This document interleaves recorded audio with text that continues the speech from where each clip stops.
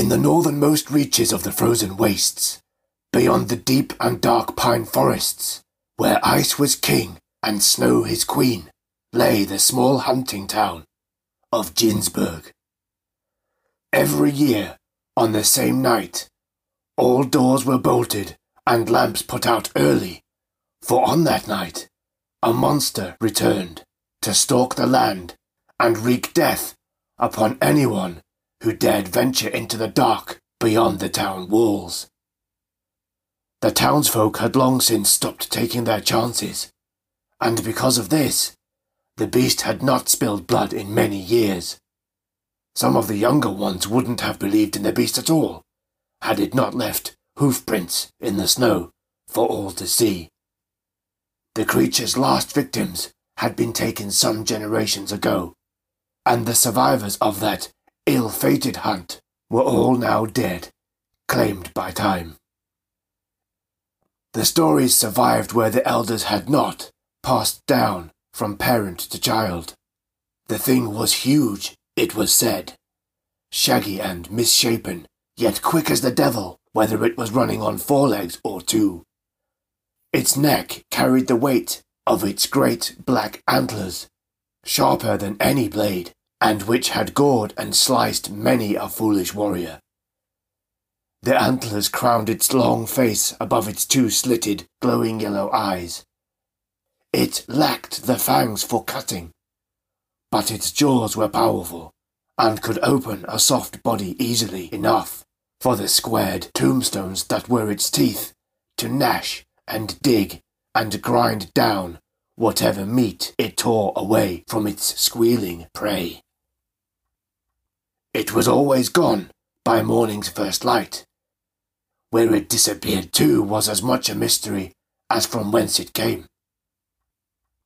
So the townsfolk stayed within their homes on that night, and waited for the thing in the woods to come and go before they ventured out into the dawn again, safe for another year, to tend their small herds, to fish, to hunt, to live.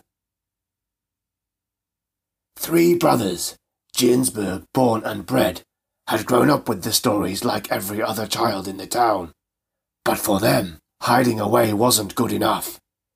Against the will of their peers, the 3 brothers decided that the beast could and would be slain by their hands, and its head taken as a trophy for the whole town.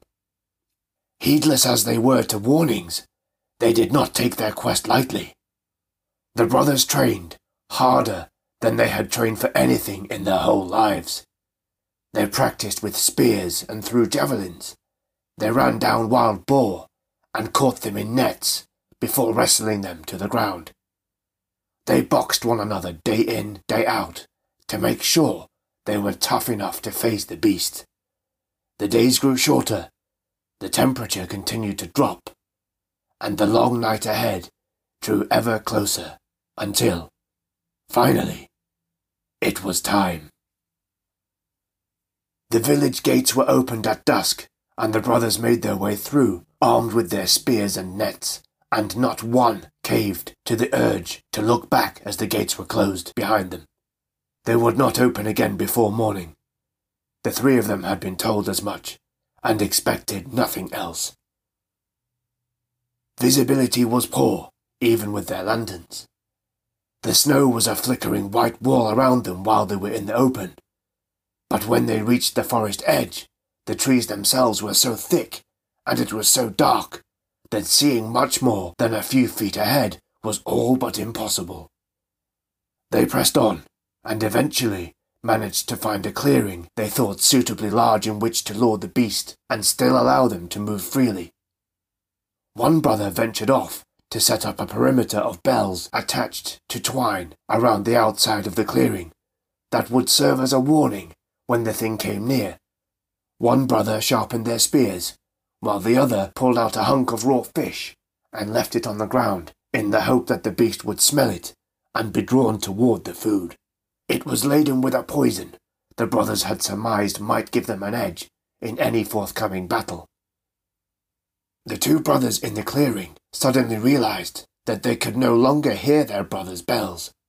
They called out to the darkness as loudly as they dared, but he did not reply. Instead, a savage thing broke the silence, a guttural roar that shook them from their feet onto the ground and snow from the branches around them. As they frantically stood and tried to ready themselves, two yellow, circular lights blinked on from the tree line, and then it charged. They took up their spears as the massive beast thundered towards them, crashing through the low-hanging branches as it came into the clearing. They could just make out its growing shape as it approached, a hulking monster gaining on them with each passing second. Amidst its bellowing and the thumping of its hooves, they heard their brothers' bells jingling in time with its gallops. The younger of the two couldn't stand it. Now that it was real, this vast, unimaginable nightmare bearing down on them, his will broke. He dropped his spear and ran back to the trees the way they had came, in a blind panic, ignoring the others' rallying calls that quickly turned to screams. Before long, the young one stopped running and caught his breath. He was suddenly awash with guilt. He had turned tail and left his brother to face the monstrosity alone. He was a coward. He turned back again, his shame winning out over his fear and spurring him on as he made his way back to the clearing in the hope that he might find one of his kin alive. The snow had stopped, he saw, as he drew close to the clearing's edge, and the full moon was high above to illuminate the scene. As he craned his neck around one of the trees, he wished for the darkness to return. His brothers were dead.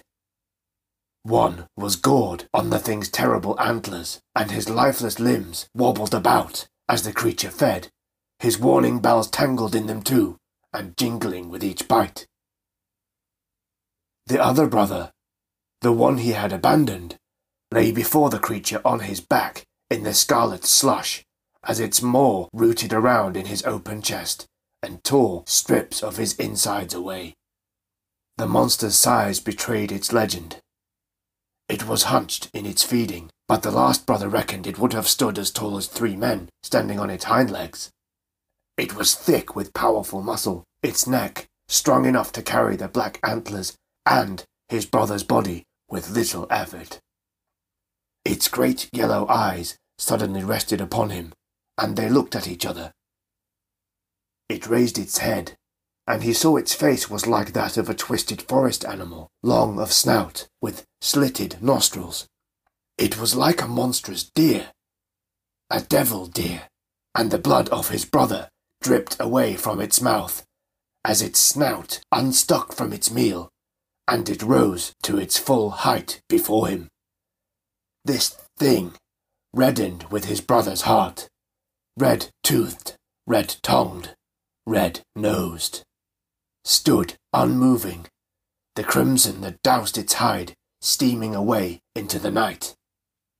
With his brothers dead, the last one ran again, and this time did not stop until he made it all the way back to the town gates, where they found him in the morning, a frozen statue, cowering against the wood.